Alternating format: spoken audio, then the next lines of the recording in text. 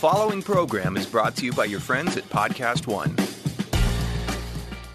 As we watch the suburban garden gnome carefully without disturbing it, we notice that it moves like not at all. It's inanimate and utterly without brain function. But despite that, when a garden gnome hears about how Geico not only saves people money, but also gives them access to licensed agents 24/7 online and over the phone, it's clear to them you should switch. Because yes, switching to Geico is a no-brainer. But on second thoughts, maybe don't watch garden gnomes too carefully. People might talk. Welcome to the Forbes Sports Money Podcast. I'm your host, Mike Ozanian. On this show, we talk about the business of sports. It's my privilege today to have Jeffrey Moorad as my guest. Jeffrey and I go way back. I first spoke to Jeffrey when he was an owner and CEO of the San Diego Padres. Jeff's a guy that's done just about everything in the business of sports. Lawyer, agent, CEO, team owner, you name it. Jeff's done it all. He right now is the co-head of the Global Sports Initiative for Morgan Lewis. He's chairman and CEO of Moorad Sports Partners, an investment management company that invests in sports-related businesses. Jeff, it's been a long time. How are you, buddy? Mike, good to be here. Thank you. So let's go right to the top of what's in the news. Carolina Panthers for sale, sort of, I guess, for sale, if you will. The current owner, Jerry Richardson, who's owned the team since its founding, got into a little bit of hot water for some things that were happening at the Panthers, and now, or since the Super Bowl ended, has the team on the market. Let me just get your thought on what the price might be. We'll start with that. You know, I've been reading in the papers people talking about $2.8 to $3 billion. I'm not so sure I buy that, given the current economics of the NFL. But you're the expert. Tell me what you think. Well, look, from the seller standpoint, the good news is the NFL still is the most popular sports league in America, and the values of their franchises reflect that. And whether it's $2.5 billion or $3 billion, at some level, it doesn't matter because it's going to set a new standard for that league. The highest sale to date has been Buffalo, which was in the $1.4 billion range several years back, and it's certain that Carolina will sell for significantly more. And taking a moment to thank our supporters, Amica Insurance, Varidesk, and Rocket Mortgage. More about these companies later in the show. One of the things I find interesting is that on the one hand, the last 2 years, we've seen pretty significant drops in the ratings for the National Football League on its broadcasts on the networks.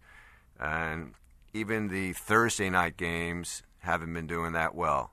Yet, recently, we've seen the NFL sign a new Thursday deal with Fox that surpassed previous expectations, was certainly a lot more than the $400 million NBC and CBS were paying. This new deal with Fox is 47% more. Amazon last year to stream the games paid $50 million. That was I think the previous deal was $10 million, so a big increase there.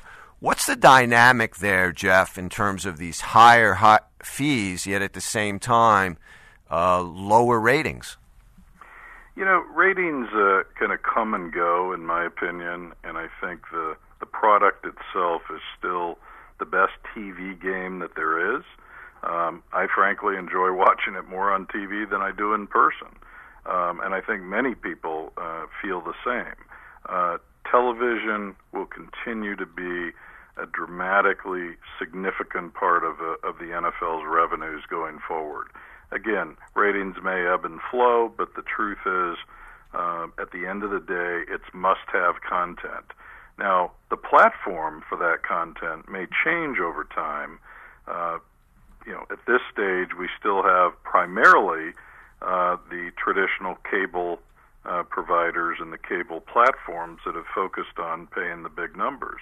The truth is, as the over-the-top models and platforms solidify, whether it be Amazon or YouTube or any number of other digital platforms, that likely becomes the future of any significant broadcast deal for any league in around the world and certainly in the U.S. One of the things I've been seeing some headlines about, Jeff, is that the price of the Panthers could be a little higher than some people expect because there will be some interest from foreign buyers. Now, a corporation cannot own an NFL team, but as I understand it, you do not have to be a U.S. citizen to own an NFL team, although all the NFL teams to date, I believe, are owned by U.S. citizens. I have a little bit of a problem with that, only from the perspective of, it seems to me, the foreign money, particularly in Asia, there's been some problems recently. We've seen it with AC Milan, problems with financing there, big debt problems. They're looking for money. We see it with the Brooklyn Nets. Prokhorov was supposed to have already signed on the dotted line a deal to sell 49% to an Asian buyer, and that deal keeps getting delayed. I don't know that the demand or the money from overseas is at the level that it was, a couple of years ago. What's your take on that? Well, that may be right, Mike, especially as it relates to China, which has tightened up its all companies and individuals' ability to invest outside China. But let's remember that there's a lot of wealth in the world, and Asia is only a part of that. Whether it's wealthy individuals from the Middle East or other parts of the world, the truth is there are many people around the globe that can afford to write a check that is required to become the control person of an NFL team. Now, that league is different than all others. They require not only individuals only to be owners of the club, whether minority or controlling, but they also require the controlling owner to own 30% of the equity. Now, 30%, used to be a number that was, fairly easily pieced together by, a wealthy person, certainly by a billionaire. Today, that 30% number, as the price of these franchises is projected to be in the $3 billion range in many cases, do the math, a couple $100 million of debt, which is about all that's allowed. 250, I believe, is the max in the NFL. The balance has to be equity, so that equity check becomes a $900 million-ish check, which is a lot of after-tax money that can't be financed through the club. Somebody has to have that cash or access to it in order to become the controlling owner. That's a lot of money, and that restricts the buyer group regardless of what continent you're looking at.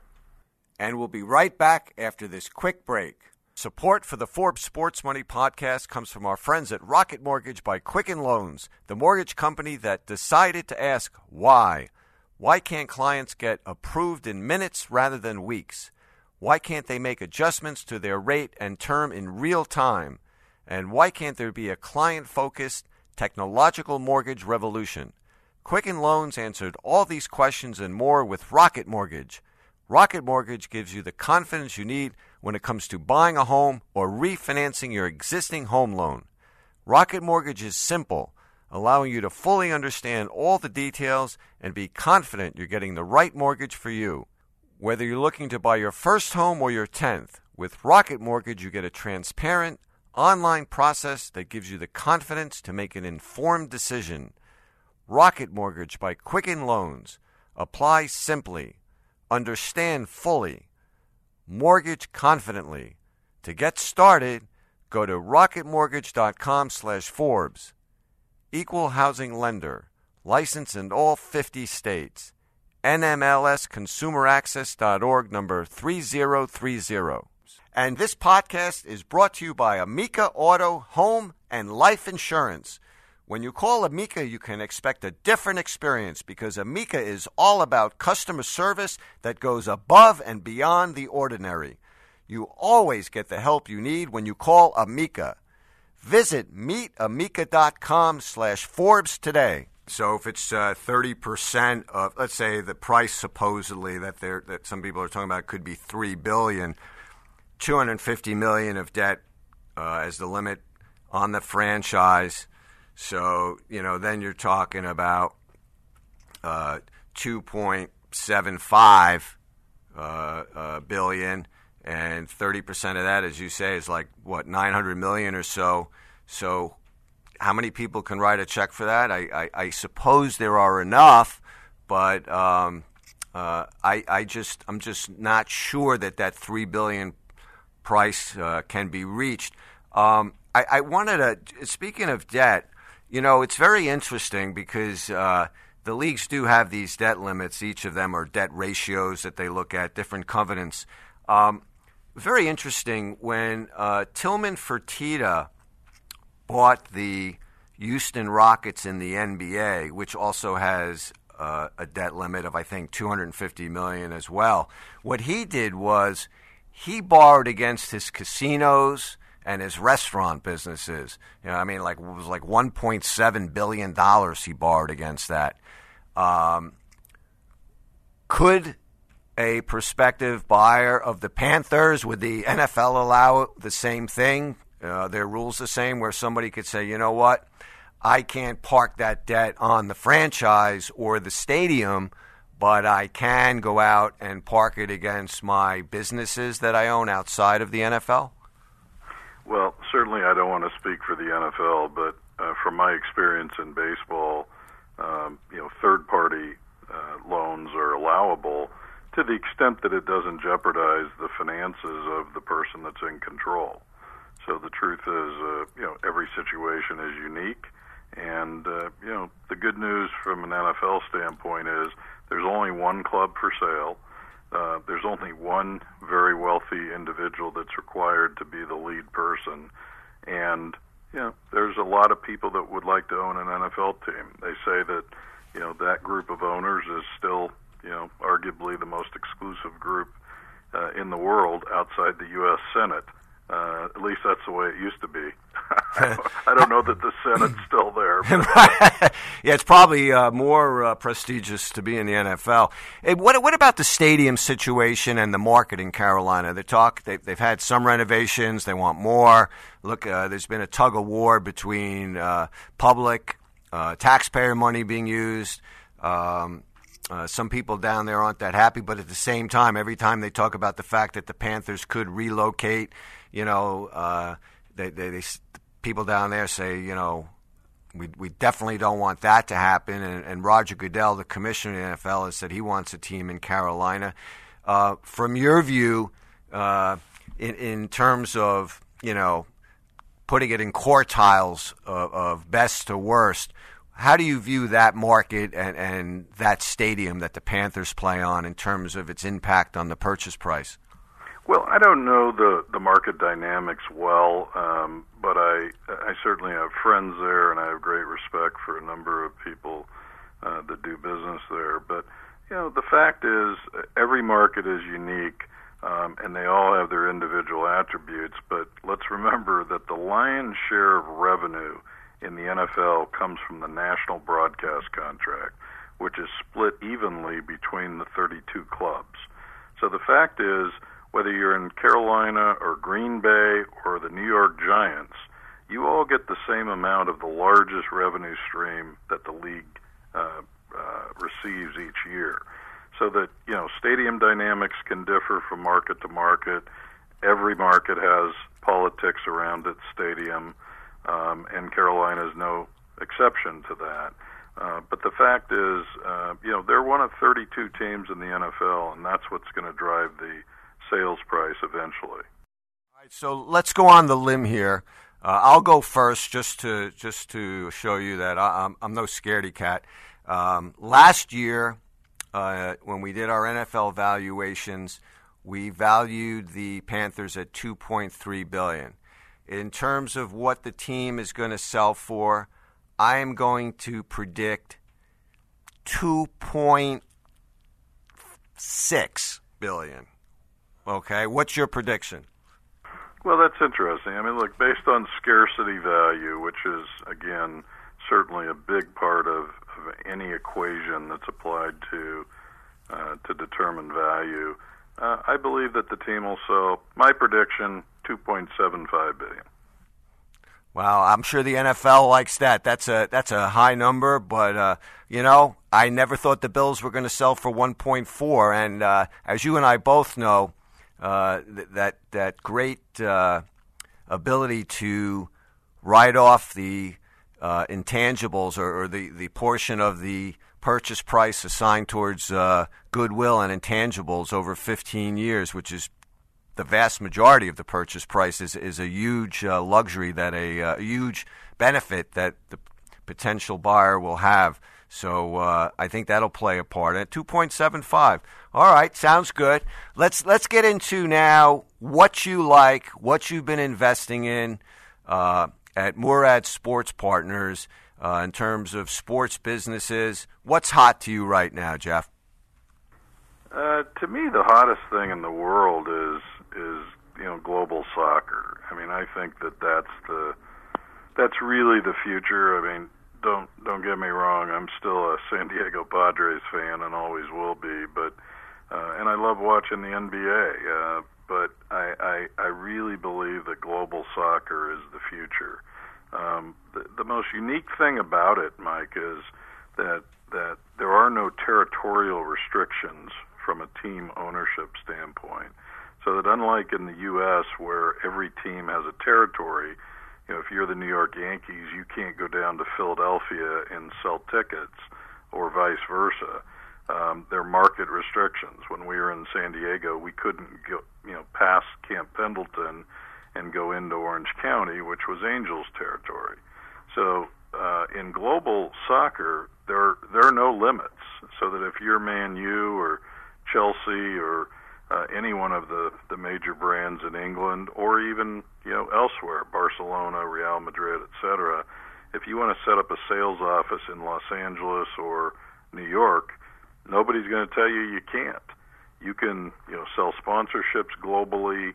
You can attract fans from around the globe, and you can market yourself around the world. And that, to me, makes that particular sport and that particular dynamic a really interesting one going forward. And we'll be right back after this quick break.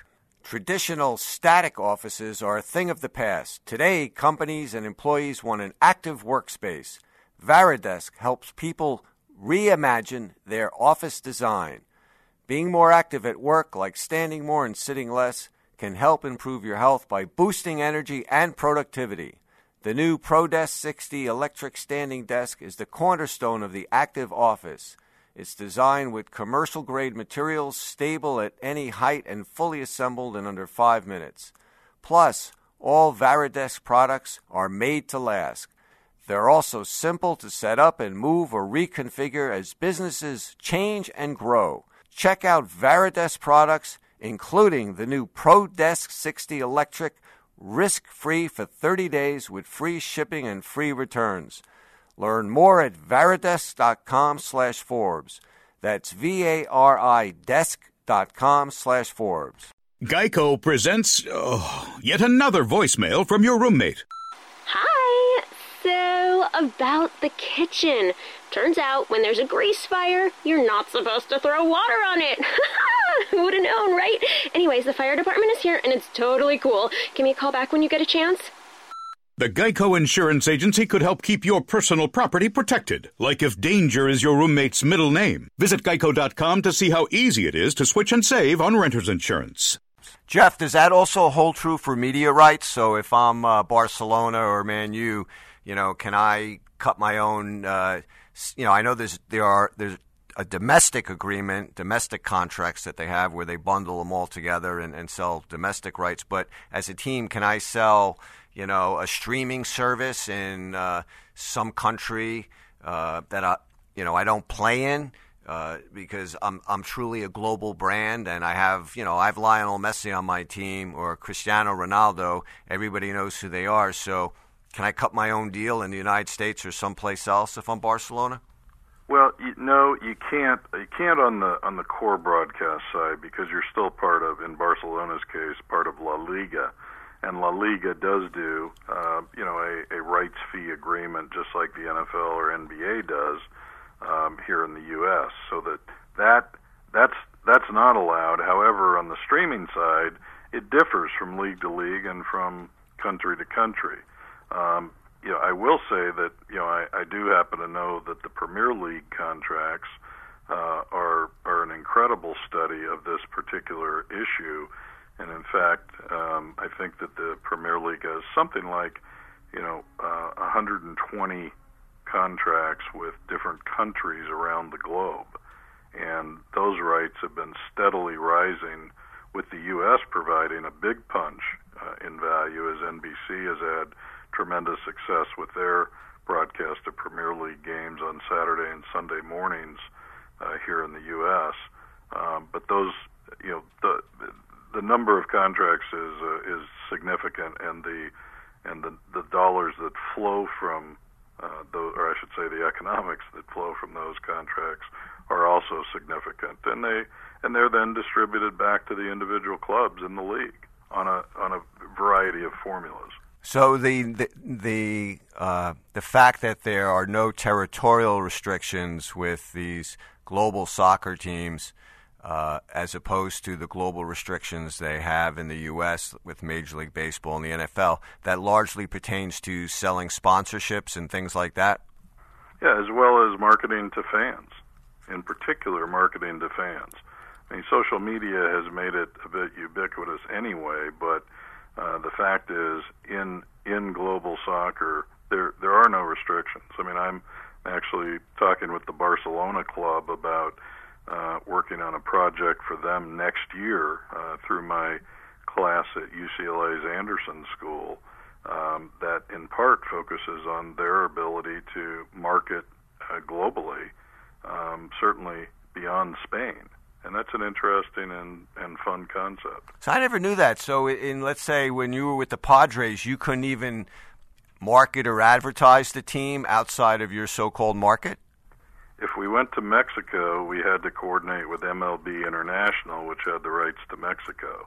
Obviously, to the west of us, we had the Pacific Ocean, and to the north, we had Camp Pendleton, and the Angels were in the territory just north of that.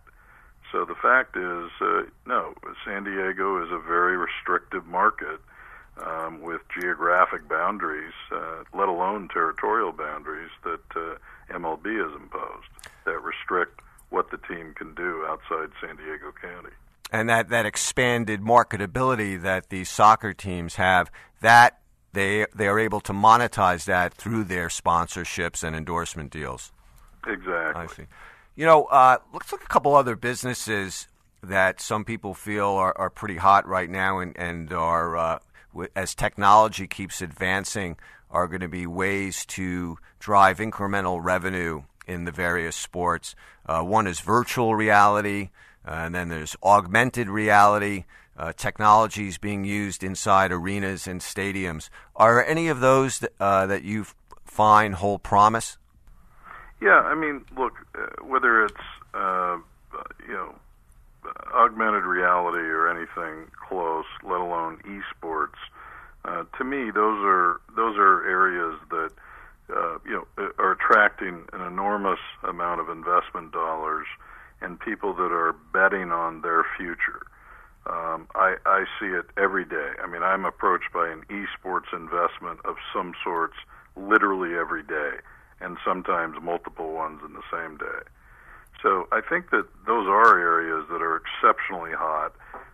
Along with those, I would suggest that anything that focuses on, streaming rights, live sports content, streaming, and the advent of, the numerous platforms that focus on that type of broadcast are, I think, going to continue to be hot areas of investment going forward. Have you yourself been putting any money into any sports teams? Like like you said, you love global soccer. Do you have investments in any teams there? No, we don't at this stage. Although we certainly look at them when they come up, and we've evaluated a number. We'll continue to do that. My interest is a bit more on the intellectual side at this point, and I think at some point, probably sooner than later, we'll step up and put our money where our mouth is. I'm sure you will. What about talking about soccer? What's your take on Major League Soccer here in the U.S.? There are two very broad opinions on that. Some people are looking at the escalating expansion prices, probably in the last 5 years going from $50 million to well over $100 million. And other people see it as a Ponzi scheme. They're saying, you still have a lot of teams that are losing money and wouldn't be surviving if these expansion teams that seem to happen every other year, the proceeds from that weren't being divvied up and, parsed out to the different teams. Is this a sport of promise, or is this a sport being held up simply by the fact they keep selling expansion teams? Well, look, a little of each, perhaps, but I've also had the pleasure of going to games in Portland and Seattle, and watching the fans and the fan support that exists in cities like that, whether it's Columbus, Ohio, or other places. Actually, the LA Galaxy has done a very good job here in Los Angeles, and Peter Guber and the LA Football Club are right on their heels with a stadium that's near completion right near the LA Coliseum that's going to be fabulous. So I think as the new facilities are built around the country, as the expansion continues strategically, obviously at a slower pace now as the league becomes near full strength, I think that league has done an admirable job. Don Garber in particular has done a great job of leading that league and creating a business model that's very, very interesting. Now, to be fair, it seems more like a single entity structure than it does, a typical franchise model where most of the power and even the revenue base exists in the central league itself. So that's a bit different than football and baseball and basketball and hockey, but the fact is that it's working. And I think as soccer continues to kind of sweep the country in terms of interest and intrigue, whether it be as a result of concerns about concussions with helmet-to-helmet contact in football, or whether it be just the fact that there are such global pressures around the sport. I think that we're finally seeing a very real interest in the sport in this country, and I think MLS is very well positioned for that going forward. I know you're really busy. I got to ask you one more question, Jeff, before I let you go. I was talking with Chris Paul yesterday, the superstar guard for the Houston Rockets, and one of the things we would get into is all his different endorsement deals. He's into headphones and apparel and all sorts of stuff. He's a really, really bright guy. But he said one of the things he'd like to see change, because he's also president of the NBA Players Association, is that you can't, as a player, invest in a business that a team owner has. So, for instance, like if Peter Guber has a new technology company, or, as a lot of guys, esports, take it, for example, a lot of these owners now are investing in esports.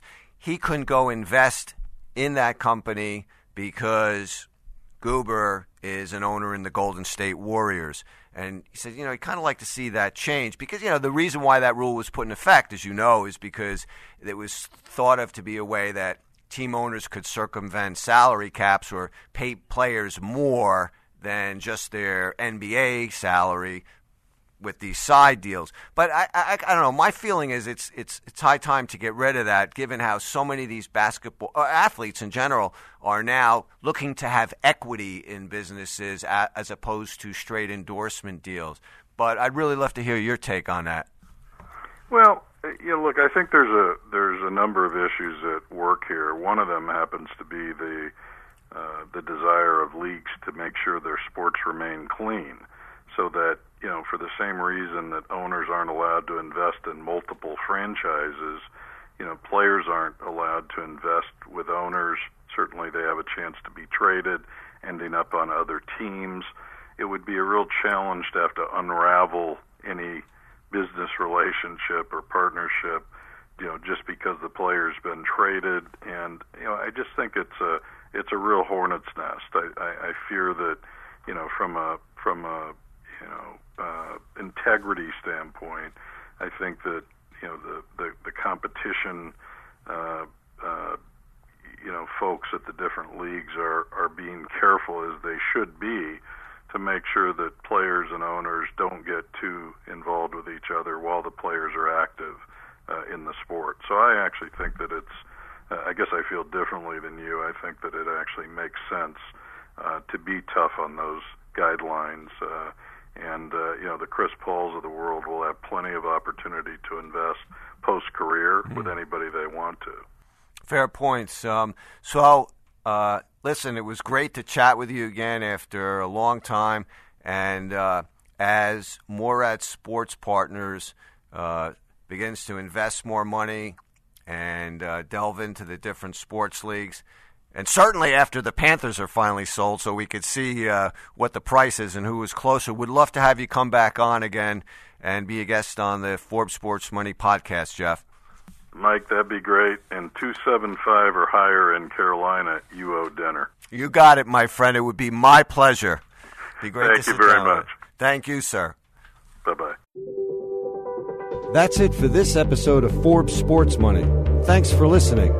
If you want to get in touch with a comment or question, please email us at sportsmoney@podcastone.com. That's ONE.com.